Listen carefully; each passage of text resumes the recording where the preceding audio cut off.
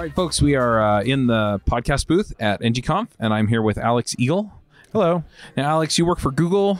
Yeah. And are you officially part of the Angular team? Or? Yeah, I've been on the Angular team for a little over 4 years.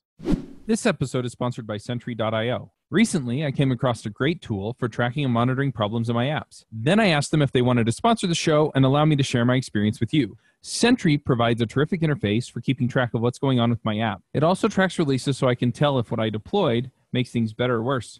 They give full stack traces and as much information as possible about the situation when the error occurred to help you track down the errors. Plus, one thing I love, you can customize the context provided by Sentry. So, if you're looking for specific information about the request, you can provide it. It automatically scrubs passwords and secure information, and you can customize the scrubbing as well.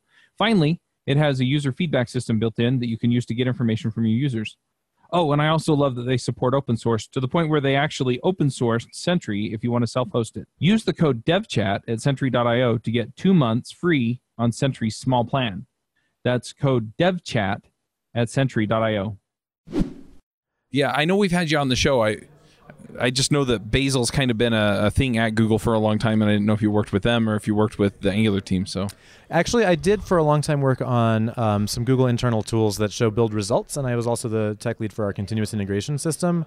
So I worked a lot adjacent to the Bazel team, and so I've been working with them in several capacities. In one case, we actually added the build event protocol so that Bazel gives you a real-time stream of events of how the build is progressing, and we use that for various things in our continuous build system and in the results UI. Cool. Well, I actually want to talk to you about the conference here for a minute, and then we'll go back to Bazel and we'll talk a little bit more about that. But yeah, how many years have you been to NGConf? I guess this is my fourth. Fourth?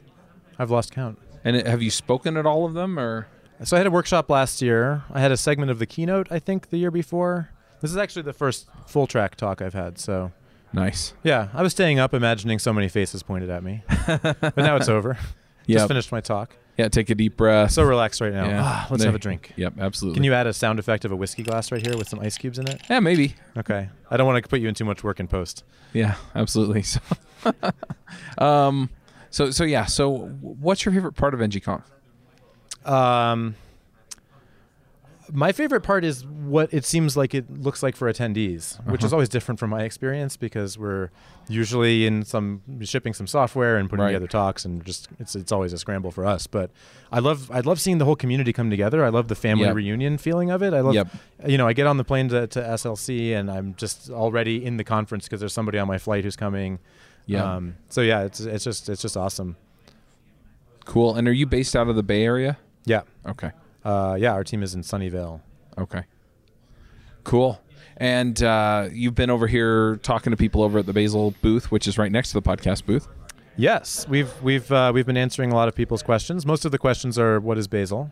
Unfortunately, my talk being at the end of the third day, I had to answer that question a lot of times. Yeah. Well, now people can go watch the talk because it'll be up on the internet. Yeah, very soon. So, what is Bazel? Okay, well, let me see if I've answered this enough times. So one way to think about it is that we used to use something like Gulp, which was a build tool that didn't do anything all by itself. It was just there to orchestrate calling out to other tools. Yep. Gulp was great for that model, but it had a lot of other problems, didn't really handle error cases very well. The configuration was clunky. So you can think of Bazel as being an improvement on Gulp in that it just calls out to your existing tools. We write a plugin for each of the tools so that Bazel knows how to call it. But Bazel does a much better job of giving you the right affordances to configure it just by describing your inputs and not saying what to do. And it gives us a lot of ability inside of the plugins to do really smart things. So one of the things I showed in my talk is we use the TypeScript type definitions as the means of one library depending on another, so that if you don't change the DTS output of a library, we don't need to retype check anything above it. So we can do a lot of clever things using Bazel plugins to optimize things like incrementality in the build. That makes sense. It seems like a lot of people have been using Webpack. The Angular CLI uses Webpack. So are you just doing these kinds of things better than Webpack, or are you doing it differently than Webpack? So obviously Webpack's a great tool, right? And I think a lot of people are going to continue to use it regardless of what we do. So one part of the answer is Bazel can just call Webpack. We already have a Webpack bundle plugin. Okay. It's pretty basic right now, but I think we will expand that to help some onboarding cases where you need to keep your Webpack config because you have a lot of load-bearing stuff in there. Right. We're still evaluating. So right now, when you opt into Bazel, we use Rollup. But we could have used Webpack. Right. We're still evaluating which one is the better default going forward.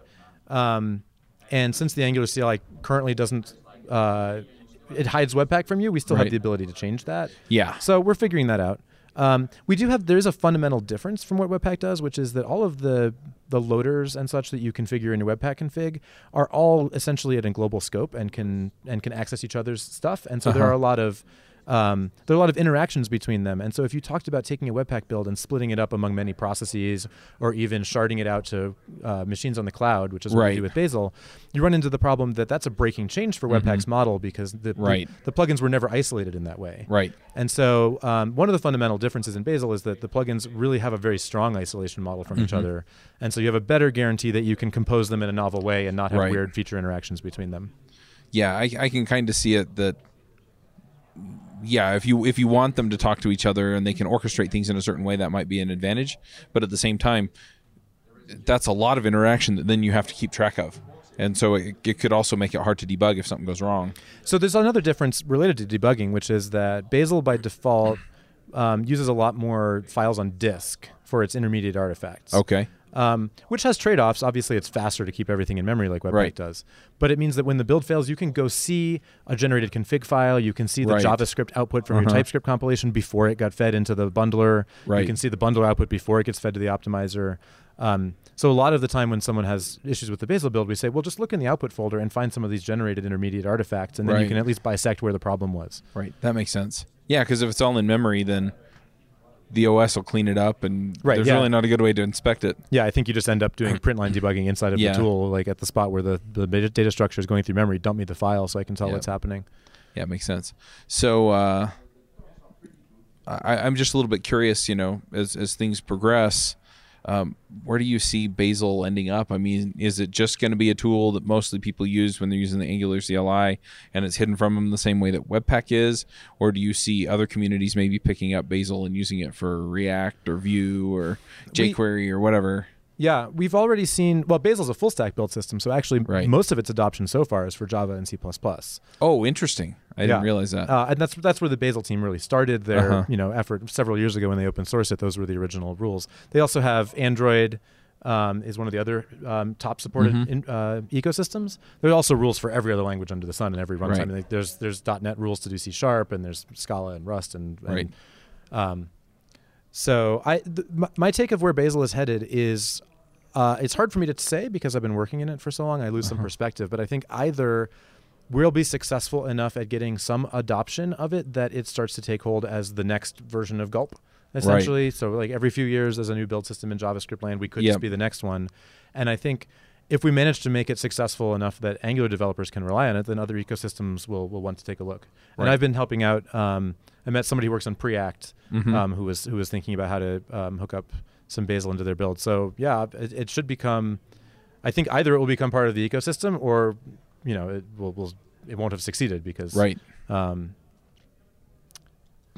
there's still a lot for us to do to make it a drop-in replacement for the tooling today in the CLI. But that's what we're going to work on for the next 6 months or so.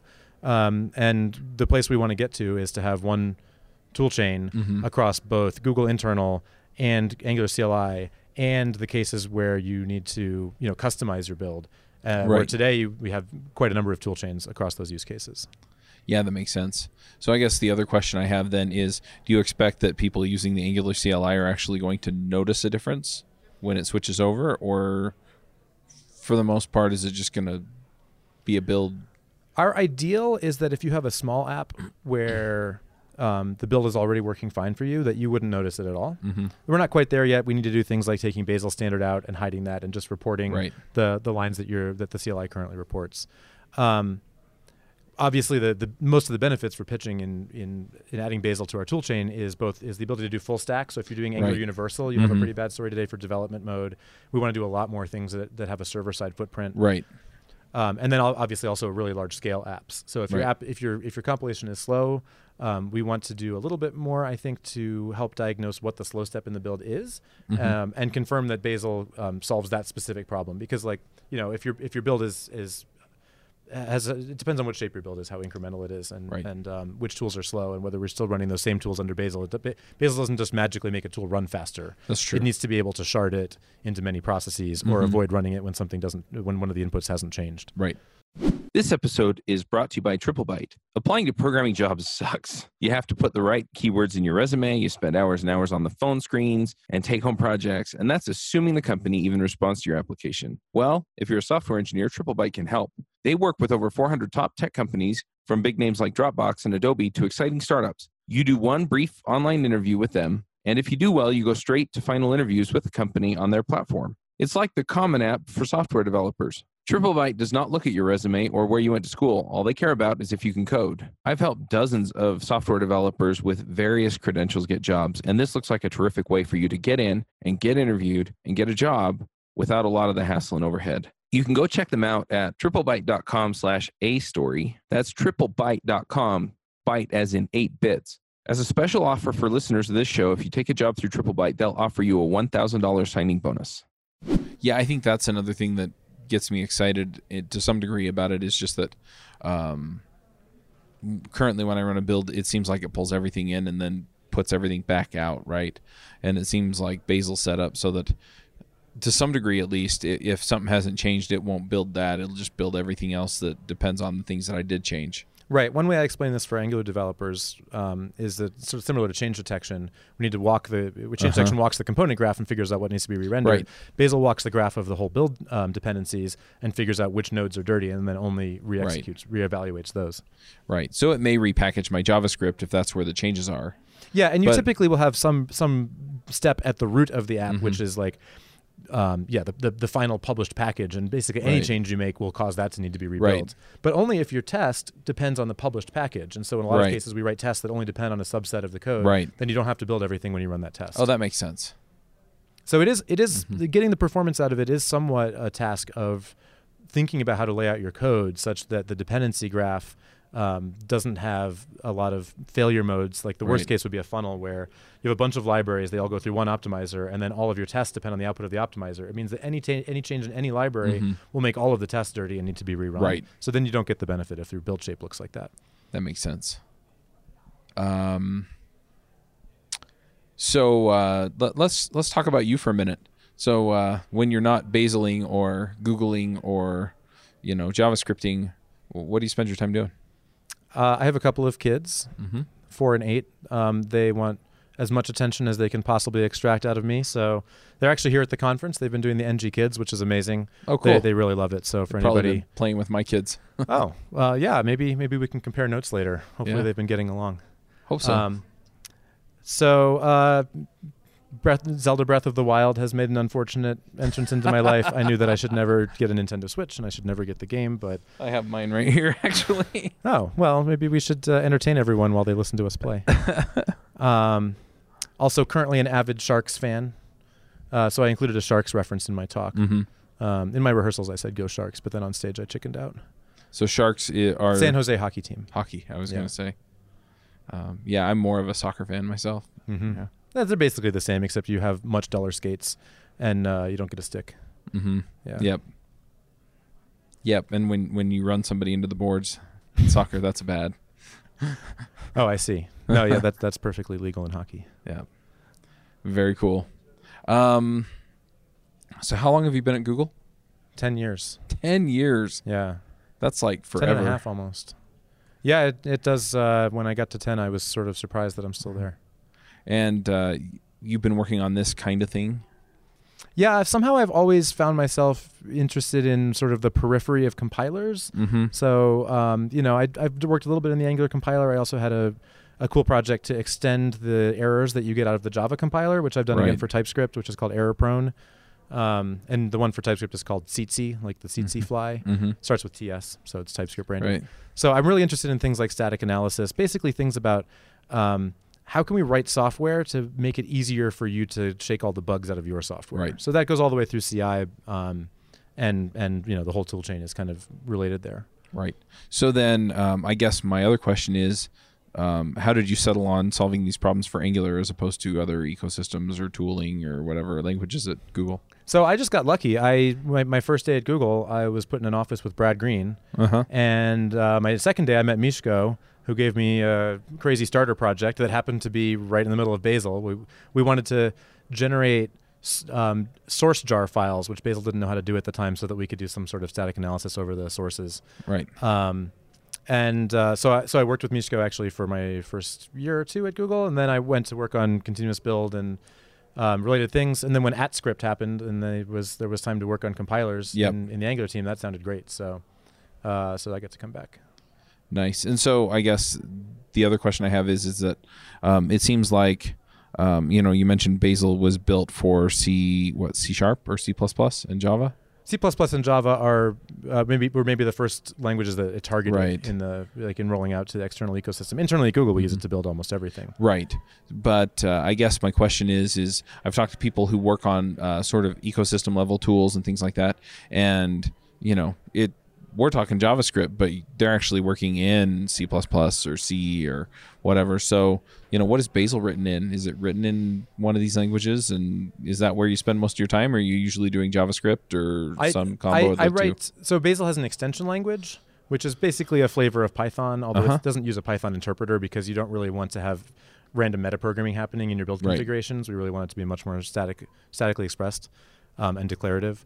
So I write mostly TypeScript and Starlark code, which is the name of this Python variant. From my perspective, I file bugs in the Bazel team, and they're very responsive. Supporting the Angular ecosystem is a really big priority for them. To answer your question, it so happens Bazel is written in a language that requires a VM, which is Java. But as soon as I say that, it sounds like you're going to have to install Java on your machine, which is not true. The Bazel team did a really smart thing, which is they statically link a minified version of the Java runtime that they actually depend on. And a lot of the size savings they've had lately is by stripping out parts of that JRE. So you just download a binary. It doesn't matter whether it has an embedded VM or not. Interesting. Okay. So it sounds like it's primarily written in Java with some of this other stuff sprinkled in. Yeah, the extension language that goes on top. Good deal. So if I decide that I want to write an extension for Bazel, can I? And do I have to use Starlark? Yes and yes. I would like to find some time soon to do something like a Twitch stream and actually just live code a Bazel extension. In the sort of on the small end of the spectrum, it's really only a few lines of code. You just tell Bazel, if somebody describes that their inputs is a foo, then run this tool with these inputs to produce these outputs, and that's enough to have Bazel stitch it into the full dependency graph. And in some other cases, there are some things where it requires rehosting some stuff, like locating where your inputs are can depend on where Bazel places them. So there's a little bit of interesting stuff there. But at this point, we've written a number of these plugins, and I think we're getting pretty good at explaining it. And so I think we should just have a boot camp or something, teach people how to do it. Certainly, if Bazel becomes successful in the Angular ecosystem, there will be a lot of extension authors out there. Yep, makes sense.